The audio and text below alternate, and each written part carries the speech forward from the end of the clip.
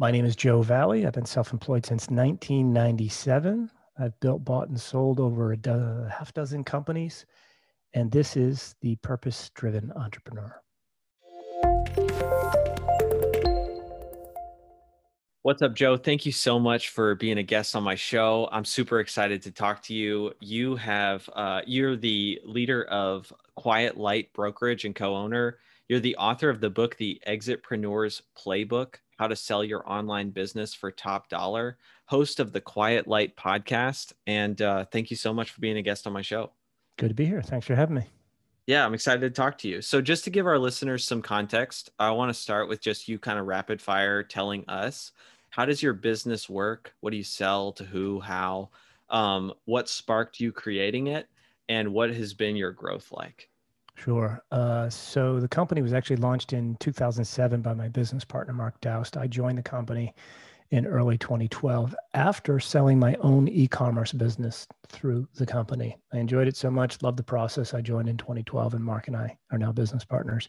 We help people understand the value of their most valuable asset, their business, and have an eventual exit when they're ready, when the time and price is right for them. We don't sell, we don't pitch, we just help. It's a strange philosophy, but the more people we help, yes, the more it helps our business. Growth, my goodness, off the charts, right? This is the online world. It's growing naturally. With the growth of Amazon, there's a segment of our business that's growing dramatically as well. We'll probably have 100% year-over-year growth from 2020 to 2021. And prior to that, every year was 30, 40, 50% year-over-year growth, all the way back to 2012. So how exactly does your business make money? Is it like commissions off of sales of businesses, or what is it? Yeah, we've got a success-based fee, so we don't charge anything along the way. If we work with you and we successfully sell your business, we earn a fee for that. Awesome. And you wrote the book, The EXITpreneur's Playbook. And what's interesting to me is you talk about, okay, how should somebody be running their business in such a way that it's going to sell later on down the road. And also just like you talk about a number of different things. One of them is how to value the business. I'm curious, this podcast, the majority of people that would be interested in listening to this show are folks like me, pretty early in the business. Like, we're not entrepreneurs. We have a business. It's got customers, like things are working, but we're still just figuring everything out. Yeah. I'm wondering, in your opinion, how should somebody in this stage be thinking about an exit, or like planning for an exit? Like we're not even thinking about that. I'm just thinking, how do I run a profitable business? How do I grow? Yeah. And the old saying that you should be, thinking about your exit the day you start your business is complete and utter crap, right? We're just trying to keep the wheels on the bus, trying to be profitable, trying to figure out how to get that next customer and pay for that inventory, or next customer service person that we need to bring on. You're trying to survive. So thinking about your exit that early on doesn't make a whole lot of sense. But the purpose of the book is to help people sort of shift their mindset from entrepreneur to exitpreneur. Because the truth of the matter is that you're going to make more money for the most part. Most people are going to make the vast majority of their money the day that they sell the business versus operating it. And I give an example in the book of 4 years of running a physical products company. And decent margins, good profit, and selling it for $1 million after 4 years. And the net after-tax money there is about $675,000 versus the net cash flow tax after-tax money for operating the business, which is about $195,000. So you make an awful lot more by selling the business. So a lot of people think now in terms of being an exitpreneur is, first, you're an entrepreneur and you're not going to want to do something for a long time. You're going to get bored, you shiny object syndrome, you're going to move on to something else. But can you sell the business for maximum value, put some money aside for a nest egg, retirement, kids' college, and then start your next adventure? And it's always more exciting as entrepreneurs to start something new, but a little less bootstrapped, with more money in the bank and a lot more security and a lot more experience and knowledge as well. So I want to shift people's mindset from entrepreneur to exitpreneur. But when you decide to really start thinking about it beyond reading the book, right? Having a conversation with me or anybody on my team it takes time, and most people don't want to do it, Timmy. And that's why I had to write this, because, I think I talk about the numbers. I've had one-on-one conversations well over 5,000 times, 5,000 individual entrepreneurs in the last 5 years or 9 years. And I'm barely scratching the surface, because so many people fear talking to an advisor or broker, for fear there's going to be a fee, or fear they're not big enough, or fear that they're going to try to talk them into signing an engagement letter and selling their business. So I'm trying to, help people overcome those fears with a book. All the details are in there, but you got to start thinking about it 2-3 years in advance is ideal, right? And the way to do it is simply, you could start now and say, all right, look, I want to sell my business for X amount of dollars in the second quarter of 2024. Okay, well, that's a goal. How do you reverse engineer your path to that? And that's what the details of the book are, to give you that training. I like to call it training instead of planning, because you got to train for this. And planning is boring, right? Nobody wants to do that. But you can pick it up in bits and pieces and sort of reverse engineer a path to that goal. And then in Q2 of 2024, if you're there, you've reached your goals and you want to exit, you can. But if you still love your business, you just push the goalpost down. You raise the number and keep it another year, 2, 3, 4, whatever works for you. Do you find it hard to shift people's mindset from entrepreneur to exitpreneur? No, generally they're already there. They just don't have the title of exitpreneur. By the time I'm having conversations with them, they're understanding that the burnout factor in running your own business is high. There are certain people that will say, I'm never selling this business. I'm going to keep it forever. And I say, cool, good for you.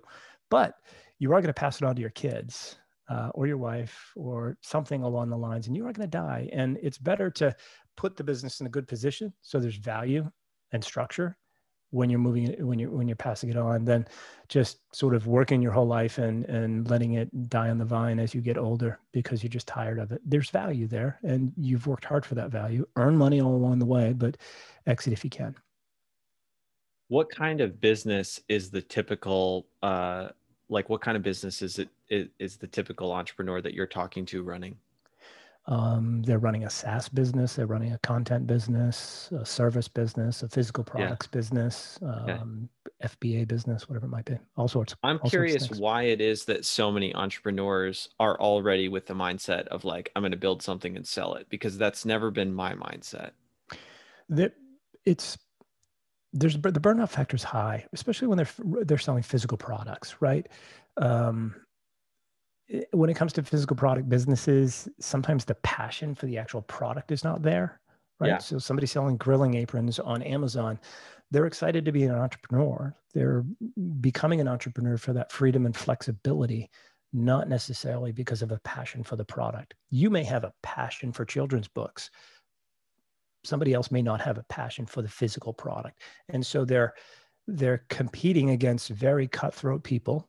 They're importing from China or somewhere overseas.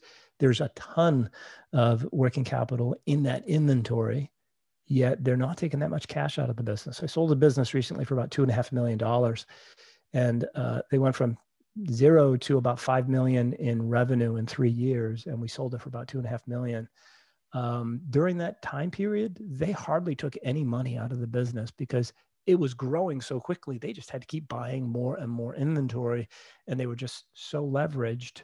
The risk wasn't worth the reward. Now they've got 2 more businesses. They understand what they do a lot better. Their margins are better, and they're keeping it balanced. And they've got a ton of money in the bank. They're debt free, and the kids' college is paid for. So it's worth selling sometimes, and sometimes it's just not, right? If you love what you do, and you're helping a lot of people, and it fills your cup and helps you live the life you want to live, then don't sell it. Some businesses are not sellable. If you're the key driver of the business, if you're the name, you're the face, you're doing the creative work, and it's not transferable to a new owner, you don't have a sellable business anyway. So you may be in a position where you've never thought of it because it's not really a sellable business. Yeah. Do you think it's a mistake that I don't have this serial entrepreneur mindset and thinking like I'm going to build something and sell it? No, I don't. No, I don't know if there's a mistake there, right? Um, there will come a day with most entrepreneurs, and That's the thing. We think we can do just about anything. And that is a driving factor as to why we're entrepreneurs and what helps us be successful. It's also a driving factor to, us taking it too far and promoting ourselves to our own level of incompetence. You get to that point and you really need to move on and transition the business to someone else.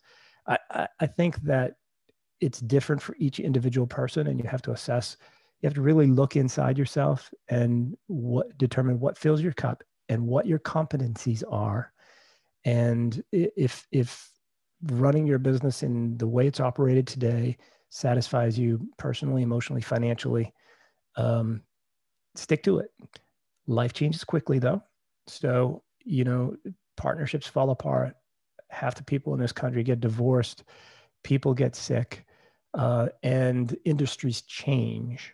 So I think it's good to be prepared for all of that just in the event of, and it's not hard work to prepare for it. It's just understanding what needs to be done so that if you do wake up someday, you're not saying, I want to sell. I'm so stressed out. You don't want to decide to sell. You want to sort of think that through and plan it out. And you can always push when you're going to sell down the road and kick it down the road a little bit.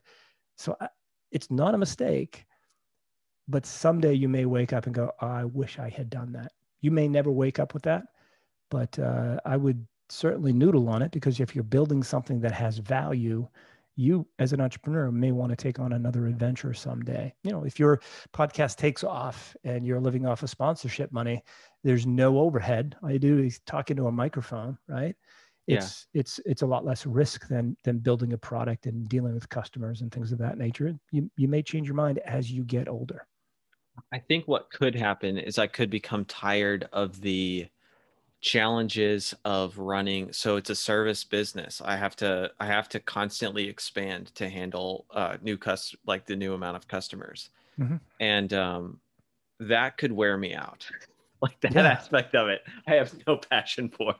Look, I run a service business as well. And, at one point we said 10 advisors, that's it. Let's not do any more. 10 million in transaction value for one listing. Let's not go any higher than that. Now we've got 15 advisors and we're just signed an engagement letter for $350 million. It's an outlier. The average is more like 1.7, 1.8, highest 25 before that. And we have to figure out our own levels of incompetencies. Do we want to bring in HR people? Do we want to deal with that hassle and headache and lose some of the culture and freedom and flexibility just because we want to continue running this business? Or do we want to move on to our next adventure, at least partially? Maybe have some people operate it and we're just strategic advisors. Maybe that's your next role. You get it to a certain point. This guy named Johnny we sold a business for recently. He knew that he could get his business to $20 million in revenue. He also knew that business could easily do 100 million in revenue, but he knew he wasn't the guy for it, because there needed to be international logistics and warehouses and lots of working capital. So Johnny sold 75% of his company and kept 25 and rolled 25 into the new company where there's new operators. They're doing the grunt work and the grinding out of the daily stuff that Johnny didn't like and he wasn't competent at in order to get it to 100 million, but he's still on board. He's a strategic advisor, which gives the buyer comfort. And Johnny will have a second exit someday. And that second exit will probably be larger than the first, because it's not going to be sold when it's doing 20 million in revenue. It's going to be sold when it's doing 100 million in revenue. So there's lots of different paths you can take. I wonder, as you're saying this, what I think about is, I don't know how, I know that you've worked with Scribe Media. I don't know how much you know about their story, but there's Tucker Max, the guy that started it. And then he doesn't run the company now. The company's run by, I think his name is JT, or at least that's what he goes by. And so I could see doing something like that, where it's like, yeah, I'm getting this thing started. Nobody else has created a business that turns industry leaders into kids book authors. It's an awesome premise. I'm going to start it, but I don't have necessarily a passion for running it long term. But I love, what I personally get value out of is I love the books that we're making. Like, because I'm a kids book author at heart. That's what I am at heart. I don't think that I'm a CEO at heart.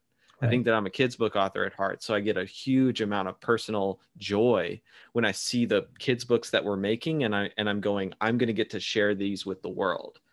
Yeah. Uh, And that's the challenge. You just said you don't think you're a CEO at heart. And that's not a problem as long as your business stays a certain size. But if you're really successful at what you do, people will want your services. You'll be forced to grow. You'll be pulled in a direction where you thought you'd never want to go. And that means you have to grow up, right? You have to grow up in business and become that CEO that you didn't ever have training for, you didn't go to school for, you didn't, work for a great CEO that taught you the ropes. You just bootstrapped something, had a great idea, grew it, and all of a sudden the world wants it. And now you have to be something that you may not want to be. And so that could be Tucker's situation. He made a really smart move, continue to enjoy his life and do the things he loves while still benefiting from the company that he started. And you may have to do that someday as well. I may have to do that someday as well. And my business partner and I, you just never know. So being prepared for that, getting trained for it, getting your business at some point will very likely be your most valuable asset. But if I ask you how much your car is worth, you can tell me within 5 or 10%. You could tell me how much your car or your condo or your house or your retirement fund is within 5 or 10%. Most people are just like shooting in the dark on the value of their business and what brings value and what plummets value. And it's a shame because it's their most valuable asset. If I ever sell this business that I'm operating now, the sale of it will dwarf what I've made in the 6 other companies that I've operated, right? It'll dwarf what I've made running this company. And yeah. so it's great to prepare for that just in case and get knowledge. It's incredibly motivating, right? I've had so many calls with entrepreneurs where, they think they want to sell, they're tired, they're burned out, and they want to move on. And then we go through the details of their business, the pros, the cons, the growth opportunities, the risk, the rewards, the transferability, the current value. And if you'd only done this, that, and the other thing, the value would be here. Maybe you want to wait another 6 or 12 months.